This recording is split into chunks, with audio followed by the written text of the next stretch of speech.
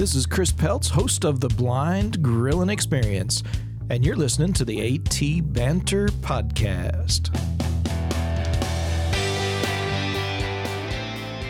Hey, and welcome to another episode of AT Banter.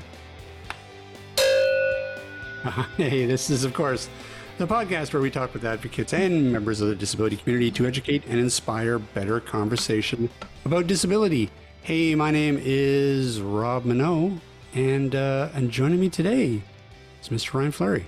I'm Whack-A-Mole. You're Whack-A-Bell. Whack-A-Bell. There you go. Actually, that would be a good nickname for you, actually. Whack-A-Bell? I like that. Yeah. Whack-A-Bell. It's like Tinkerbell, except... Oh, I see. Look like Will Ferrell. Sure. How are you? I'm good. How are you? I'm good. Yeah, it's getting hot Excellent. here. Well, yeah, it's been hot for a while. You know, we haven't had rain in 60 days or something? I 90 don't even days? talk to me about the rain thing. I know they're already talking to us about preserving water. I know. It's a bummer. See, you already got me started. See, before, as I was coming to the show, I was just like, you know what? I'm not going to talk anything about current events because everything's just a bummer. You turn on the news, everything just is a drag. It's just terrible things happening everywhere. Well, you know what? We have a cure for that. We have a good news show coming soon. I know. Good. Because we need a good news show because it just sucks. Every morning I get up and I look at Twitter. Oh, don't do that. I shouldn't even be doing that, but I don't know. Where else am I getting my news? I don't have cable. Thegoodnews.com. Yeah, exactly. Anyways, my point is, everything sucks, it seems. Except Wow. The show doesn't suck. Well, it's true. Okay, anyways, I'm not even going there. You started this. Oh, okay. My apologies, everyone, for taking us down this rabbit hole. Right. Start taking us down a dark route. Hey, so no, Steve might be here. He is here. He just joined. Steve is here. Hey, there's Steve. Howdy. Sorry I was late. I didn't realize I was late. No, That's all right. okay. That was kind of my fault. So just for completion's sake, say banter. Banter. See, there you go. So just better late than never, everybody. That's insert that in your minds, in the theater of the mind. Just insert that just before that cowbell that you heard earlier. And I was thinking I'm late enough to this thing that I should probably start making it part of my MO. Just always show up late and come up with some outrageous excuse as to why I am. A tree fell on me. I like that. We can work on that. We'll work that for the next year of the show. Oh, Steve was attacked by a fluffy bunny again. Yeah, right. well, there you go. Squirrel. He does have a lot of squirrels at his place, actually. Fewer now. Yeah.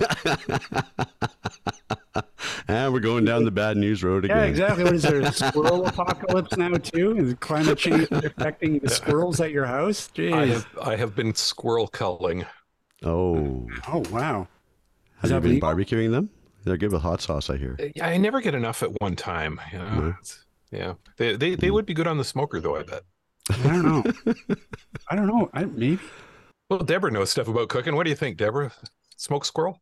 You know, we're talking about cooking. Yeah. We could talk about rabbits. Oh, rabbit, squirrel. I feel like they're very similar. Tastes like chicken, doesn't it? I don't know. Yeah. Fair Well, game. there you go. No pun intended. Yeah, well, listen, we'll have Chris Peltz on from Blind Grilling Experience. We'll have a big crossover show, and it'll all just be about squirrels eating squirrels.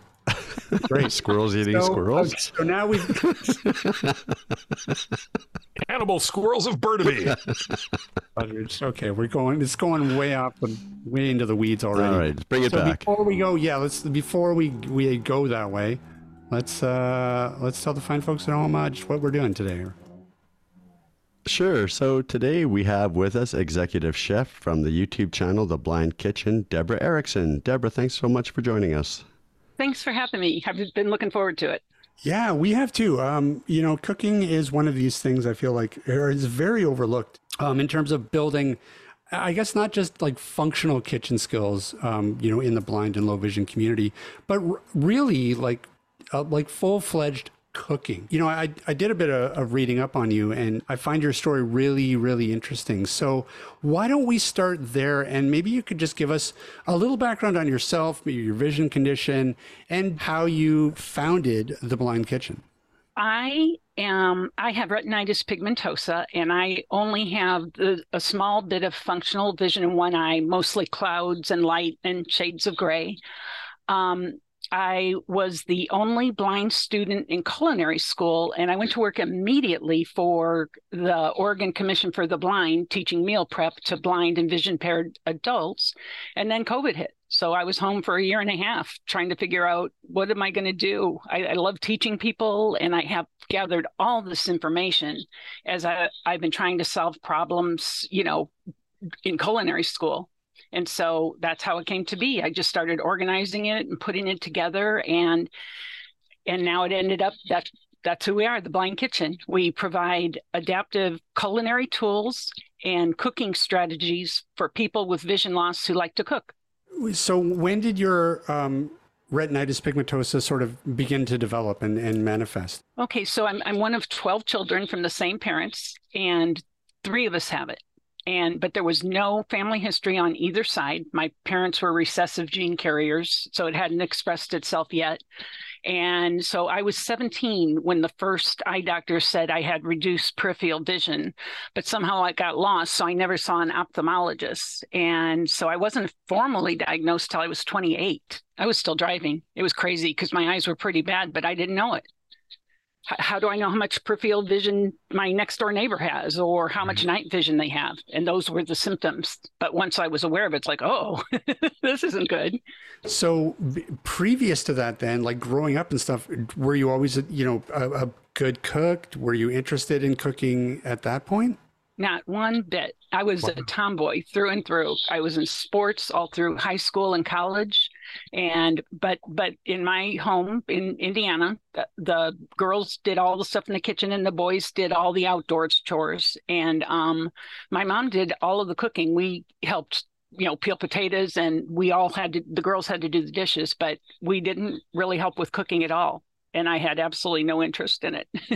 So I was a teacher of adults while I still had normal vision. And then my vision started deteriorating, and it got to the point where I had to start using a cane and learn to read Braille and stuff.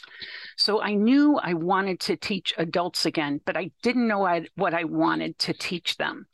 So I was in meal prep as a student at the Oregon Commission for the Blind, and the light bulb went on in my head. It said, I could teach cooking.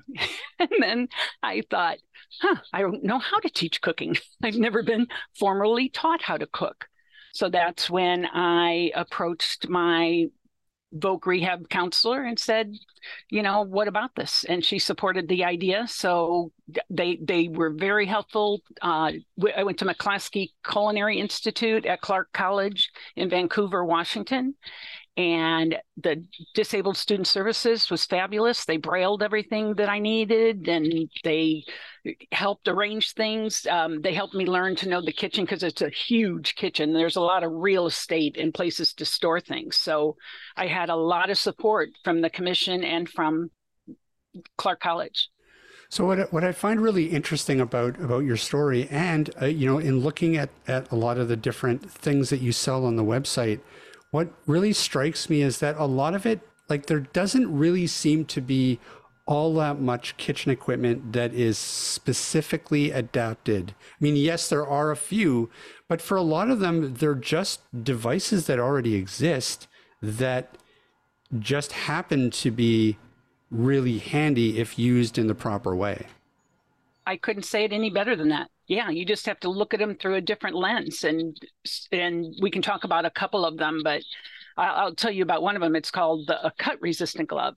And the way I found out about that glove was I was doing a work experience at a deli grocery market combination, and all of the cooks had to wear them. I not me, just because I was blind, but when I came in, the cooks had been wearing them for years, and the insurance required it.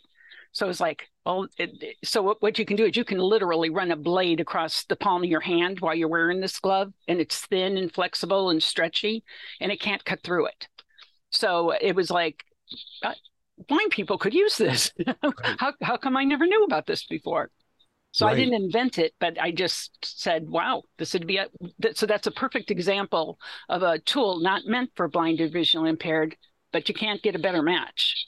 Well, you know what that reminds me of too is that, we had Chris Peltz on from the Blind Grilling Experience. Oh yeah, I know Chris. Yeah. Yeah, good friend of the show. And he was describing the way that he has a glove that he uses that's very heat resistant, and that's what he uses to say flip things on the grill rather than using tongs, because he's just like, tongs are really unwieldy and very hard to use when you're blind. So I just use my hands, and and it's just this. It's a glove that actually it's two gloves, I believe. I believe there's an inner glove as well. But I mean, it's nothing that's been specifically made for this. It's just a normal glove that you can get at any hardware store that just happens to be heat resistant. So this isn't going to be stuff that's really expensive because it's specifically AT and it's a very niche market. They're just general devices that you just use in different ways. You're exactly right. And also talking about that, so that same glove, the cut glove, we've got a heat resistant glove, which are thick. You might know them as UV gloves. We get a knockoff brand because the UV gloves are crazy expensive and the knockoffs works just as well. But with the cut glove, I use that to teach students how to turn eggs in a pan. We have something called the egg ring that helps form them. But after you take that egg ring off, after they've set, you're trying to push it under with the spatula, that egg's just going to move right across that pan, and you can't really reach in with your finger and touch it. So if you wear one of those gloves, it's not meant to be resistant against heat, but it does work. It's better than your skin. You might have 2 seconds where you have no seconds with your fingertips. So they can be used in that for that purpose as well. And the other place they use them is if you're trying to temp a turkey or chicken, poultry that has to be cooked to a certain degrees. You have to temp it stick the probe into the thickest part of the meat that's nearest to the bone, because that's going to be the last part to cook, and see if it is going to be 165. I put a glove on the hand that's going to touch the turkey, and I can just put it on for a second and lift it and put it back on. And that's how I can know exactly where to put the probe to have the best chance of getting it in the right place, so I don't kill my family and friends. I kind of want to shift the focus back to you, because I do really find your story very interesting, because one thing that stood out to me is that you're going through several things, it seems, all at once. So you're sort of learning how to deal with your own vision loss, while at the same time you're doing this, you're going back to school. You're going into culinary school for something that you didn't really have an interest in and you weren't experienced in before you lost your vision. And so, you're going through a lot of change. Can you kind of speak to what that was kind of like for you? That's a really good question. The other thing that I haven't said is I'm no spring chicken here, and I was going to school with kids that were 30 and 40 years younger than me. And I think the hardest part of the whole thing was the socialization. They didn't know what to do with me. And I was always the last one picked for the team. Christina Ha talks about that too. You may have heard of her on the MasterChef season 3. She won. Yep. And she was always the last one picked for the team. And so I actually, watching her helped me, because she got through it. And if she could it's always helpful to see someone who you perceive to be like yourself. And if they can get through it, it raises your hope that you can get through it too. So I just put my nose to the grindstone, and I just said, hey, I'm just going to come to school every day. I'm not really here to make friends, although I am very social and I would have liked it. But what they do is they'd leave during the lunch hour, and nobody would invite me. So I'd just go back to the locker room and sit and eat my lunch. I brought my lunch in every day, and I didn't know where they went. And I didn't want to beg to go along with them. And so finally, I went to one of the chefs, and this is a little off the path, but I went to the chef and I said, I'm getting stuck with the same person or every week, because they're allowing people to choose their teammates. So the 2 best cooks are always together on a team, and they're killing the rest of us. And I said, in our work environment, I wouldn't be able to choose who I was going to work with. The chefs would tell me who, which station I was working or whatever. And he said, you're right. I never thought about that. So then I was interacting much more with the other students because we were paired up for long periods of time to, work together. And finally, one day, one girl, Crystal, she's still my friend to this day, came up and put her arm around my waist and she said, would you like to come to lunch with us? And I said, that would be lovely. And so from then on, they weren't afraid of me anymore. Uh-huh. but it took a couple of months to get to that point. And I had to kind of problem solve myself the biggest problem was I wasn't getting the best partners and I needed better partners because I'll pull my end of the deal, but I can't pull both of ours. Right. And what about the school itself? Were they pretty accommodating in terms of making sure that all the materials were accessible, et cetera? Oh, yeah. I couldn't ask for anything more. And I can tell you a little bit about that assistive technology that really was very creative. And the school came up with it because recipe reading. They'd say, turn to page 396 and make this recipe in the book. And we want you to divide it by 4 or whatever. And I didn't have advanced time at that point in time to get that. And so I could listen to it, but I couldn't bring a laptop or a computer or a iPad or a phone in a commercial kitchen unless I covered it in cellophane. And it kept losing its focus whenever anything touches it. Or if I try and swipe right, it would lose its focus again because it was confused. So they came up with the idea of putting it on a Victor reader stream. So it saved me because then what I would do is the chef would tell me in advance what recipes we were going to be making the next week. And I would go into a Word document and format it in the order that I needed it to go, including if it said 3 eggs, a cup of milk, a cup of flour.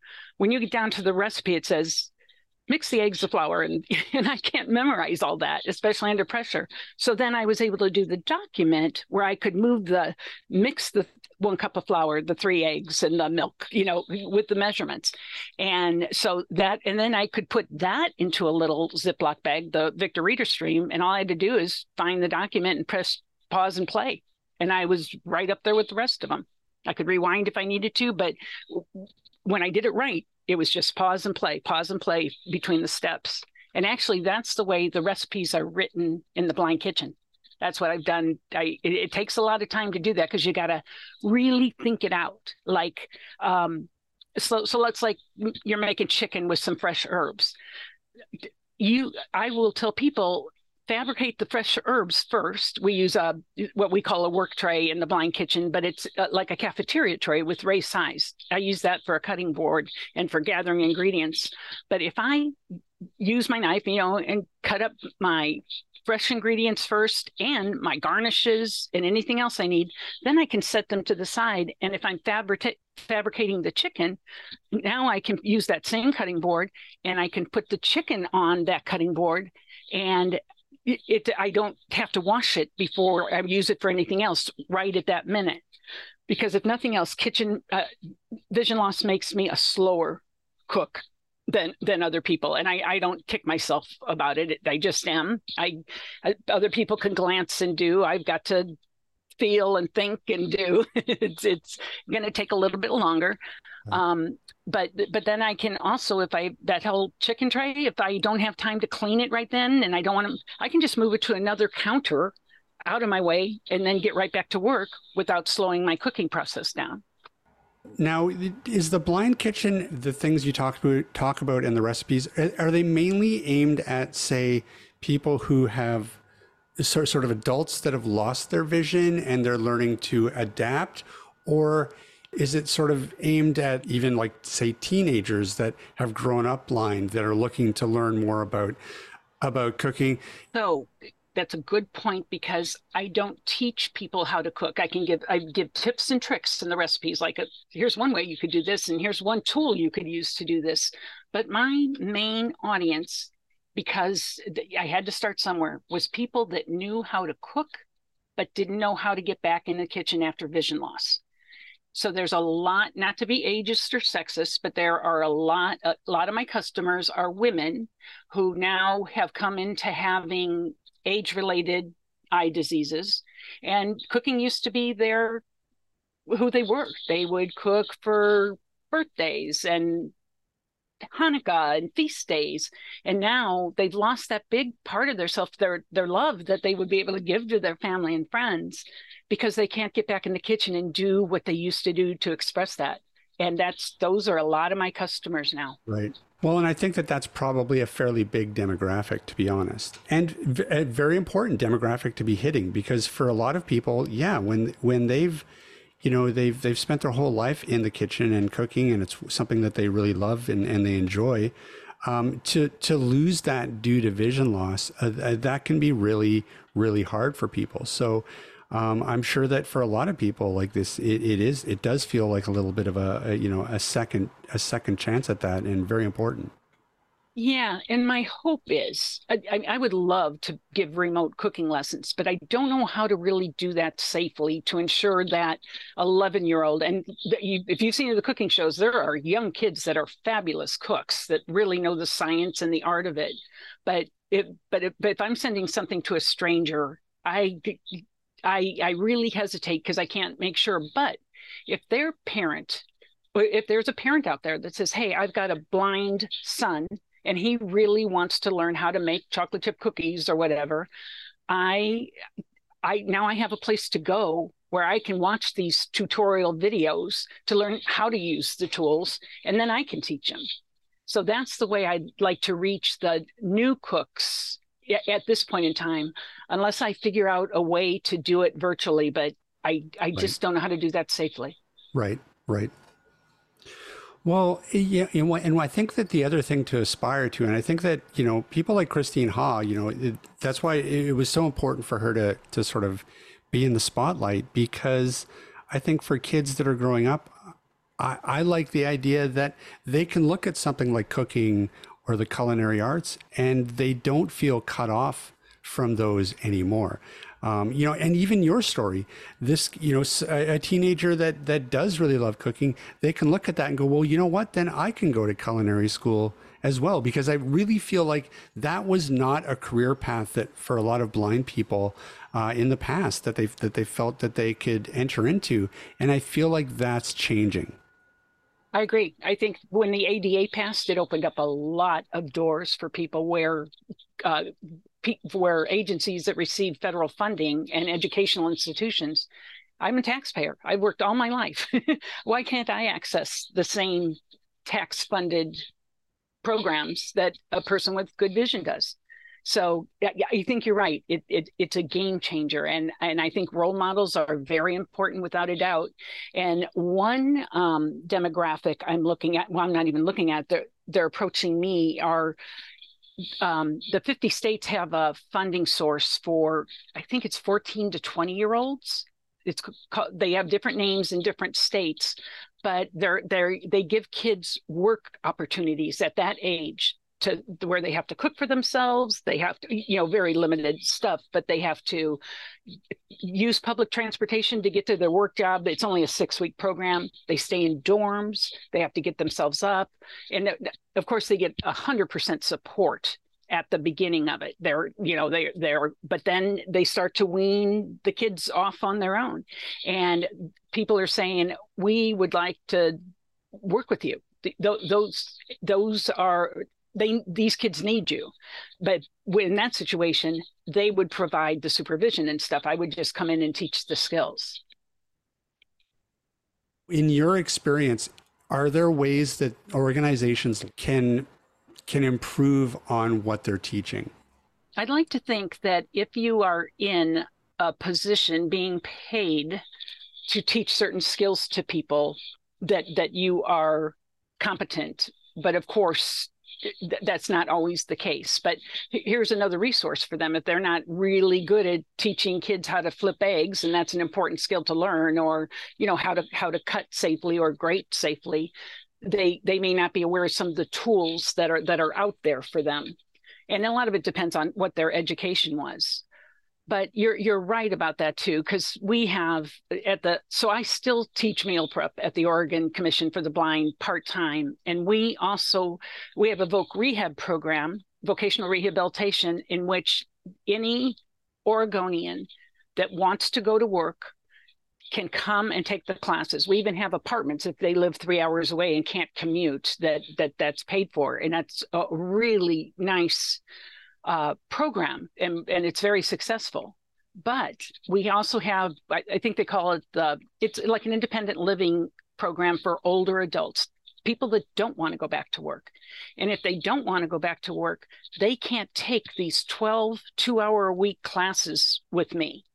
They'll have a skilled person come in for a couple hours a day for, every couple of weeks, whatever, depending on the need, to help give them magnifiers, maybe place bump dots on their dishwasher and their laundry machines, and teach them a few basic cane skills, and cooking skills, maybe somehow mark their oven dials so that they can use it, or their microwave so they can use it. So it's good that is offered, but it's not. I would love to see it be more intense if the person wants more time to learn a skill. If they don't want it, then I don't think it should be forced on them. But right now, it's not offered. So I think programs like that, with more intense training for those that want it, but that's not where the funding is down here. Yeah, and it's very similar up here too. I mean, really, 9 times out of 10, what it comes down to is just the resources, right? Resources are limited, funding is limited, and there's only so many hours that you can devote to any independent living skill. And I mean, there's a lot. It's not just cooking. There's a lot of other things that need to be covered. So I think that for a lot of organizations, they just run out of resources. It's not even necessarily a competency thing. It's just, we only have, 3 hours that we can throw at this. So we need to cover the basics, and they don't have time to cover a lot of these other things. There's a lot to create a real functional, adaptive kitchen. Yes, there are a lot of tips and tricks that you can do yourself, but there is a lot of them, from making sure that everything is labeled properly, and making sure that it's at hand and that it's organized in a way that you can use it. And those are all skills that need to be built. Without a doubt. And there's never just one right answer for things. There's 12 right answers for most problems.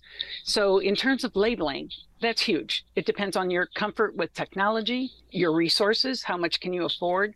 But they can be as simple as bump dots or a rubber band around. If you have 2 identical cans, try and remember, cream of chicken soup, or is it cream of mushroom soup? Well, mushroom has an R, so I'll put it around the mushroom soup and remember that it's a rubber band. I mean, it can be as simple as that, but it can be complex. There's a Way Around. I don't know if you're familiar with them, but those are, you download an app, the Way Around app on your phone, and then they have different styles of tags, but you actually use RFID to, you dictate or spell whatever you want to go into the description, and then you double click on it, you'll get some haptic feedback, and from now on, whenever I touch that tag with my phone or get very close to it, it'll tell me what it is. But I think they're about $1 a piece. Shameless plug, sold by Canadian Assistive Technologies. I did not know that. I just think it's a great system to have, but you have to be familiar with using an Android or, TalkBack or VoiceOver. There's another thing called the Pen Friend, which isn't very technological, just a little bit, but it's pricey. I don't think it's made anymore, is it? Is it still made?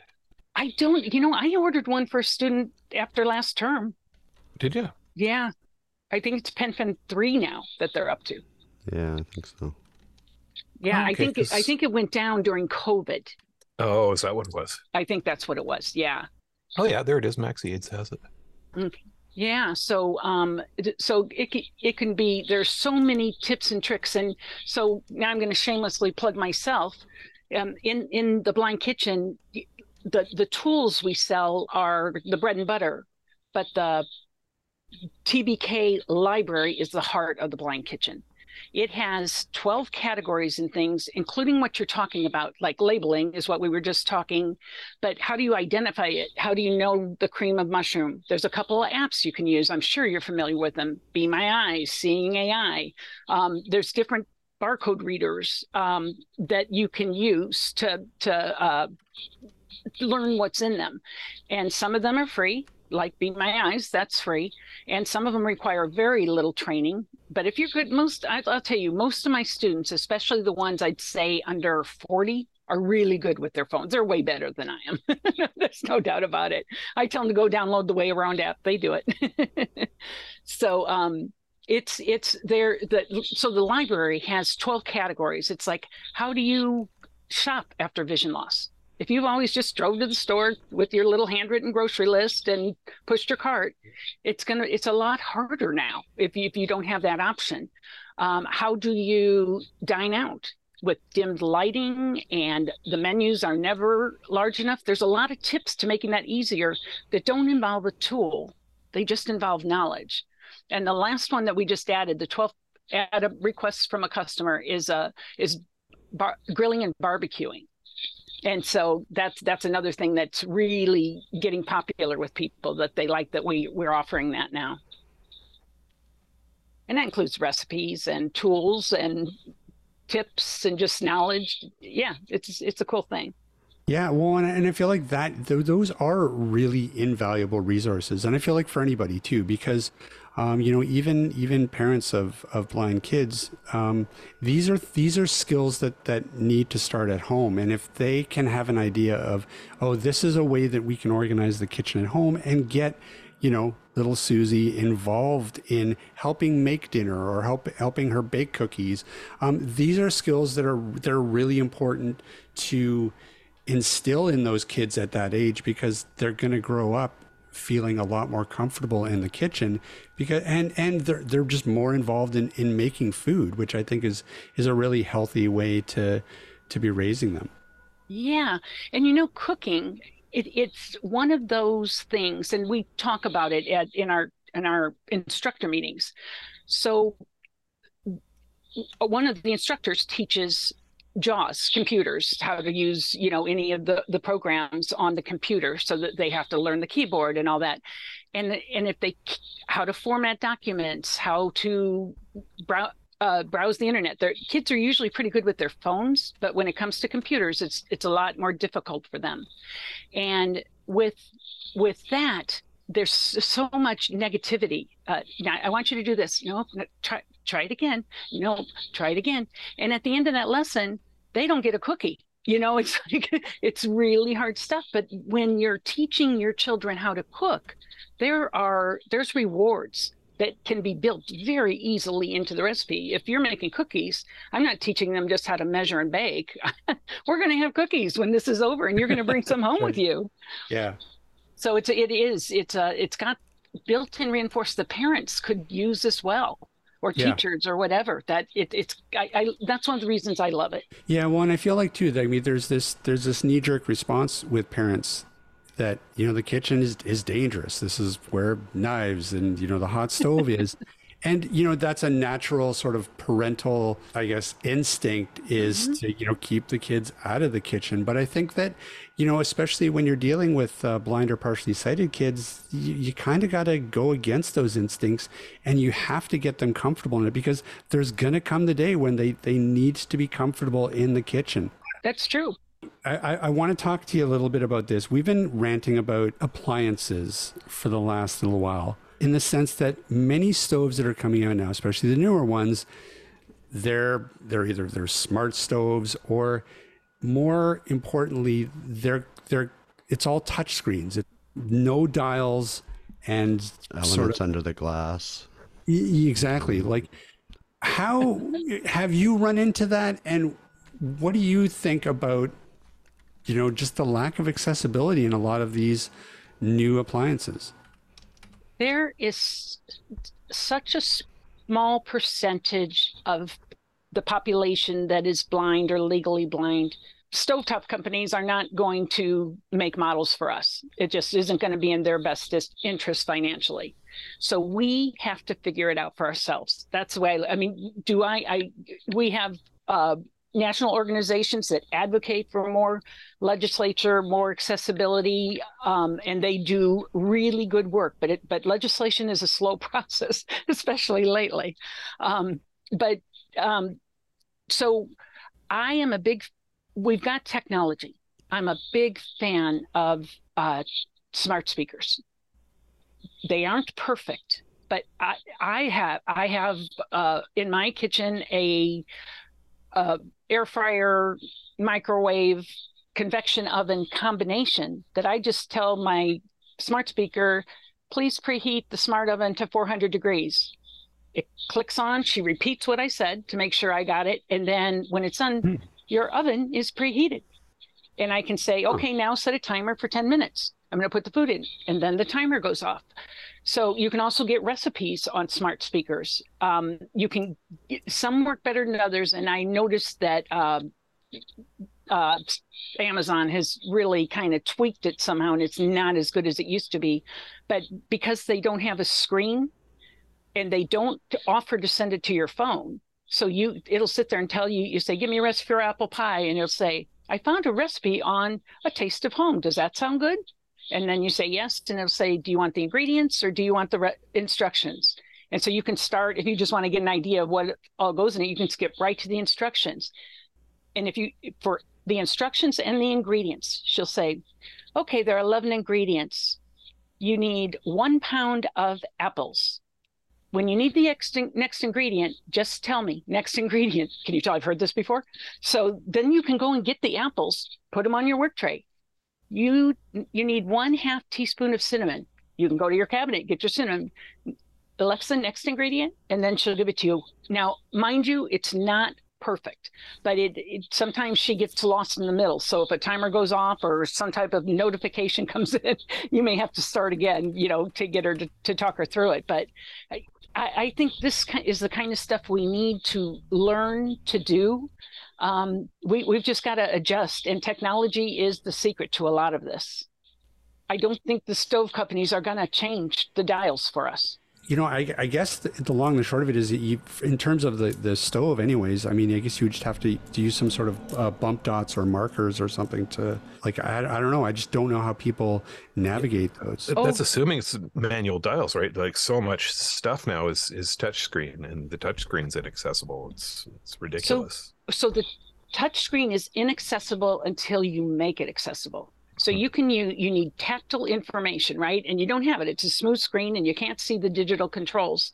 So you need a sighted person to put bump dots on it for you. And you only put a few. If you put too many, they become worthless. So like we have a stove at work that is inaccessible.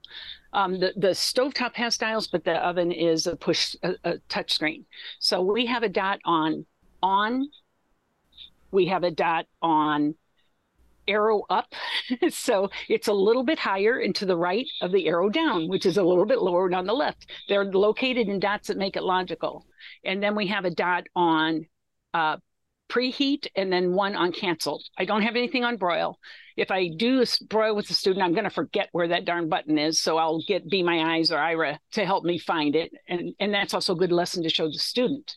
This is how I can't do everything either, but this is how I can access the information. And I make that always a part of one of my lessons to let them see me use it too, because I do use it.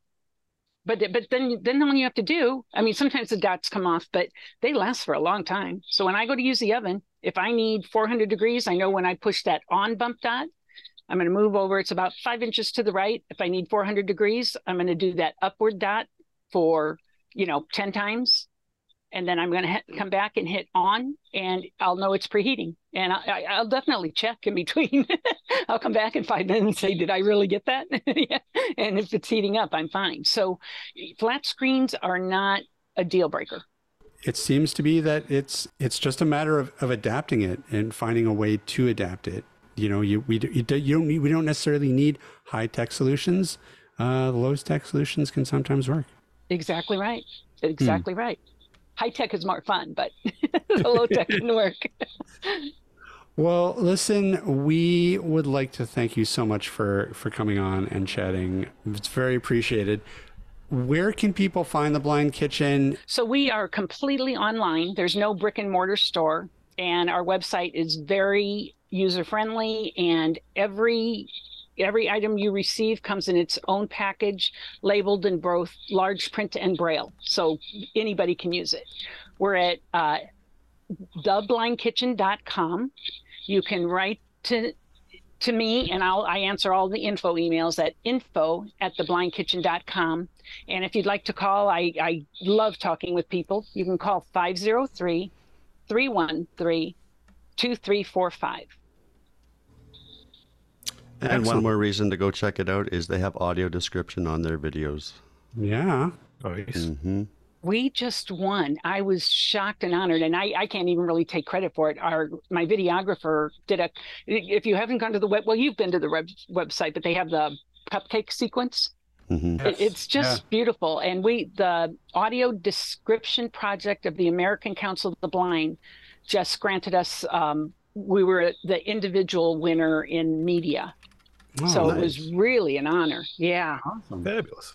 For the audio description. Yeah. Never even knew that award existed. So you can imagine my shock. Yeah, we're still waiting for our first podcast award, but That's right. It's coming. Maybe the Blind Kitchen can bake you a cake or something. Oh, hey, We're gonna develop our own award and award I think to we ourselves. have already. Yeah. That's right. It's coming up. The golden Give cowbell. ourselves awards. Yeah. Oh, Yeah. the golden cowbell. I like that. I'm gonna steal that. Debra, thanks again. Well, thank you. I appreciate it. And I really had fun. Thanks for having me. Awesome.